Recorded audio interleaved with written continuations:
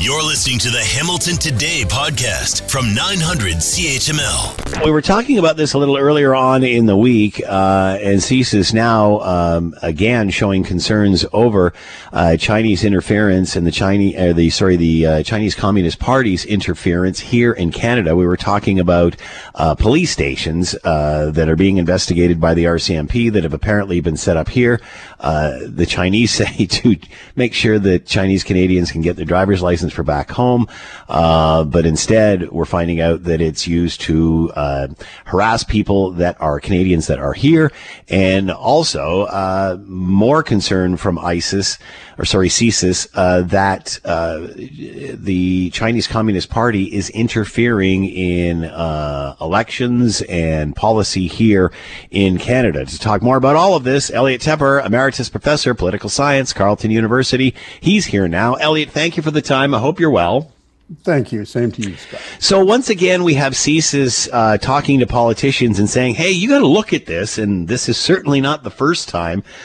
Considering the two Michaels and, COVID, the bad vaccine deal, whatever, pick your crisis with China, what is it going to take before we start paying attention to the information that's being given to us by our own spy agencies? The fact that this was testimony in Parliament, and not it's before a special standing committee on procedures and things, but we also have a separate Canada-China Relations Committee. So Parliament has responded by setting up special activities to focus on that relationship. But what will it take to change our policies? That is out of beyond my pay scale. What does become clearer and clearer is that China is not the cooperative, friendly, rising power that we must deal with, because after all, they are the number one, number two, number three economy in the world, or trading partner in the world, and they're here, we have to deal with them. The nature of this regime is increasingly clear, and we've seen it once again in the alarm raised by CSIS that there is behavior not, I think the way they put it, they called it an influence campaign. The important part here is it's a campaign of influence, which goes beyond the normal behavior of states. We go around the world, particularly in the U.S., when we have problems with, the new NAFTA and all that. We try to influence public opinion to be favorable to us. That's a normal standard operating procedure. It's when it gets into the harassment and intimidation and actual espionage aspects that it crosses the line into illegal behavior. The nature of that emerged Communist Party, we've seen them differently before Xi Jinping came to power, and now more clearly afterwards. As you just mentioned, and we've talked about before, the president now there for life. Does that change Canada's position? Does it change things? I think it certainly has in terms of public opinion. We've seen we have attitude surveys through the Pew Foundation, and the whole world basically around the world has now gone from being quite favorable to China to being quite unfavorable to China. The question now is the actions that are going to follow from this. The alarm has been raised by CSIS. We should also say that this is joining our major partners, the Five Eyes partners, the intelligence sharing community, and Canada is a privileged member. There's only 5 members of that, have been raising this as an issue. I just would like to quote from what the FBI has recently said about exactly what we're talking about. And I'm quoting here, the counterintelligence and economic espionage efforts emanating from the government of China, the Chinese Communist Party, are a grave threat to the economic well-being and democratic values of the United States. And to come to your question, confronting this threat is the FBI's top counterintelligence priority.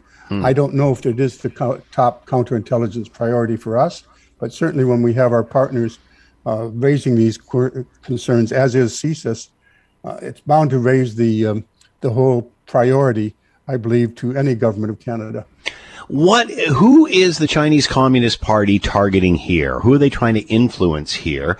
And why don't Chinese Canadians who are being affected speak up? Why are more Chinese Canadians here not defending why they came to this country for a better start and calling out the homeland?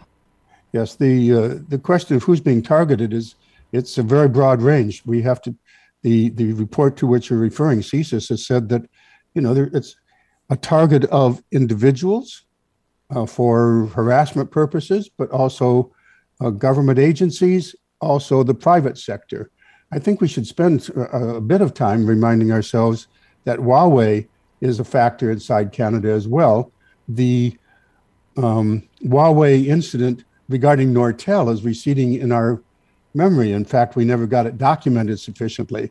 But the fact that Canada no longer has a champion in the 5G network competition, and that only Huawei is there with ZTE, is due allegedly and with a lot of evidence to the fact that Chinese espionage entered inside the Nortel, when it had 70% of the world's internet traffic on its equipment, and then systematically spied on it, gutted it, then underbid Nortel by 40%, as it did for a UK company elsewhere, in terms of gaining the contracts necessary to gain dominance of management of the internet. Therefore, we now have people, to come back again to the question you're asking, who's being targeted. The Hong Kong activists said, we can't trust any internet traffic that goes through Huawei, and Huawei controls the internet traffic globally, and also Uyghur activists in Canada say they are concerned. The question of intimidation of Chinese Canadians or people of Chinese descent who live in Canada and are Canadian, they are victims of this, and expecting them to carry the can for what should be a counterintelligence operation by our authorities and by our parliament, I think is a bit unfair. Are we being politically correct here? Let's cut to the chase. I've talked to various Chinese officials on both sides of this discussion, and some have even said it's racism.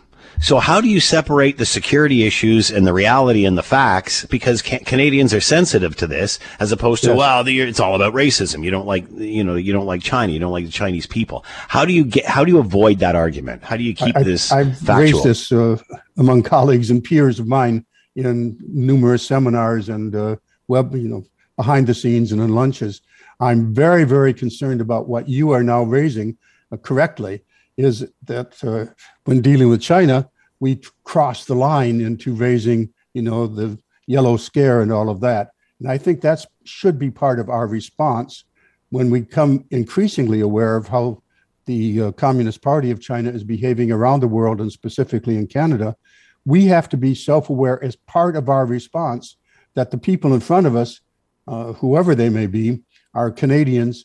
And one estimate was, you have to worry about the students. An estimate came, there's less than 1% of students who possibly might be involved. Chinese, these are students coming from China to study in Canada and elsewhere. Less than 1% of those possibly might be involved in the kind of espionage activities we're talking about. We have to realize that we are facing, in my case at Carleton University, and every professor has this, we have students in front of us, and that's what they are. They're students who came to learn. Wow, that must be difficult. Elliot Tepper with us, Emeritus Professor, Political Science, Carleton University, CSIS concern over Chinese interference here in Canada. Elliot, as always, thank you for the time. Be well. Thank you. Same to you, Scott. Thanks for listening to the Hamilton Today podcast. You can listen to the show live weekday afternoons from 3 to 6 on 900 CHML and online at 900CHML.com. Hi, it's Shauna, and I might be a bad parent because my kids think French fries are vegetables. Hey, it's Ryan, and I might be a bad parent because I went out for wings when my wife was in the hospital after giving birth. Johnny here. I might be a bad parent because in my house, the tooth fairy gives pocket change. But we're not alone. Len emailed us and said his 6-year-old daughter's Tarzan moment going from love seat to lazy boy by curtains made him more proud than any dance recital. And Andy left his 2-year-old at the rink. All right, guys, I'm sure we're not alone. Like Andy's kid. For stories and confessions like this, make sure you check out our podcast. It's called Bad Parents, and it's available wherever you get your podcasts. I left a glove at the rink.